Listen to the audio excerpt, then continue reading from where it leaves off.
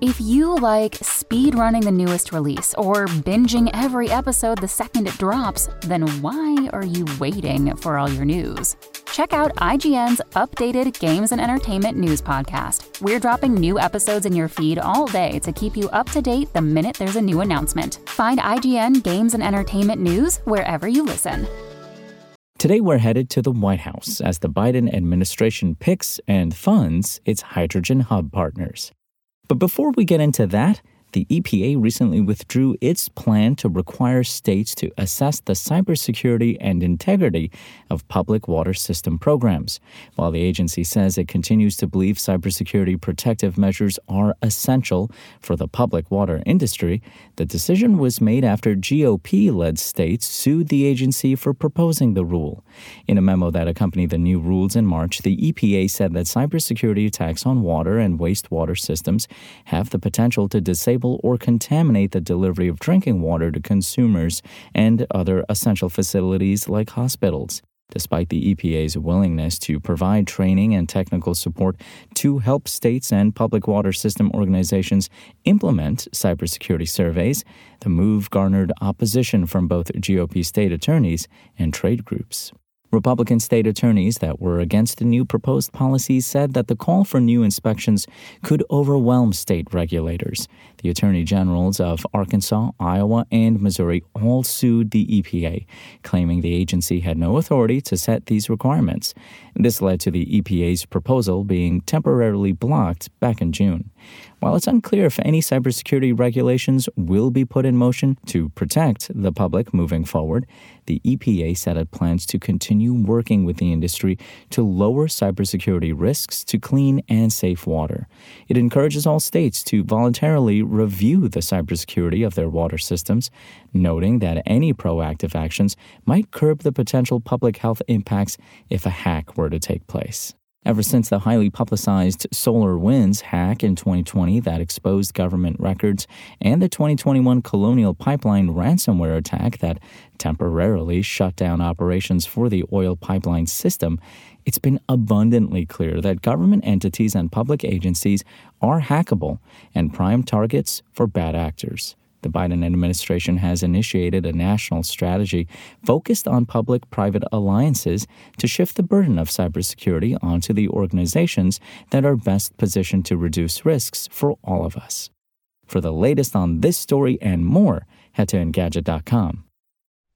If you like this podcast, can we recommend another one? It's called Big Picture Science. You can hear it wherever you get your podcasts, and its name tells part of the story.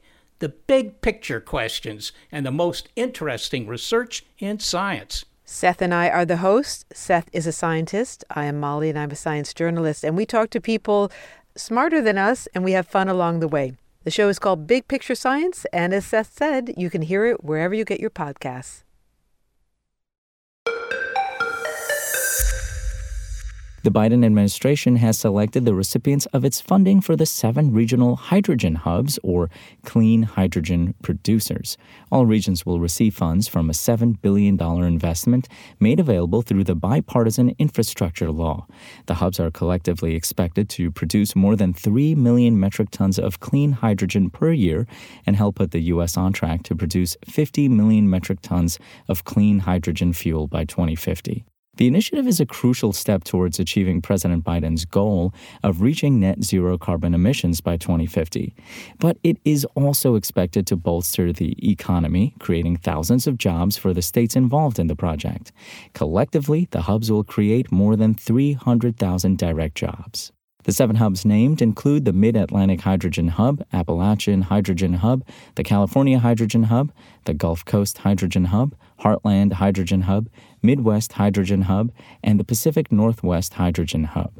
Some regions that applied for the hub program together through the Department of Energy will require cross-state collaboration. For example, the Mid-Atlantic Hydrogen Hub is made up of Pennsylvania, Delaware, New Jersey. The Biden administration said that it expects 2/3 of total project investments will be associated with green electrolysis-based production.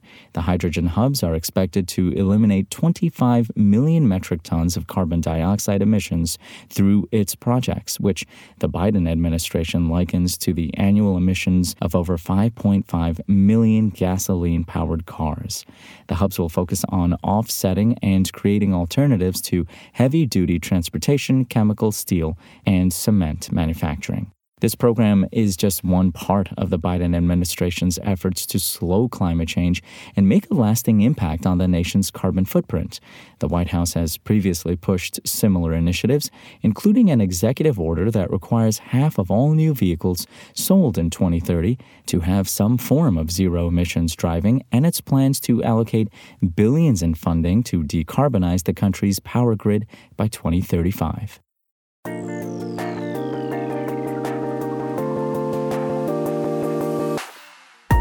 Thanks for listening to the show. Make sure to rate, review, and subscribe on Apple Podcasts. Today's show featured journalism by Engadget contributors Lawrence Bonk and Cheyenne McDonald and was produced by Spoken Layer. I'm Imran Sheikh, and we'll talk more tomorrow.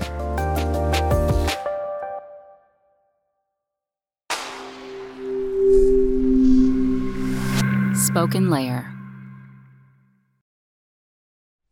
If you like this podcast, can we recommend another one? It's called Big Picture Science. You can hear it wherever you get your podcasts, and its name tells part of the story. The big picture questions and the most interesting research in science. Seth and I are the hosts. Seth is a scientist. I am Molly, and I'm a science journalist. And we talk to people smarter than us, and we have fun along the way. The show is called Big Picture Science, and as Seth said, you can hear it wherever you get your podcasts.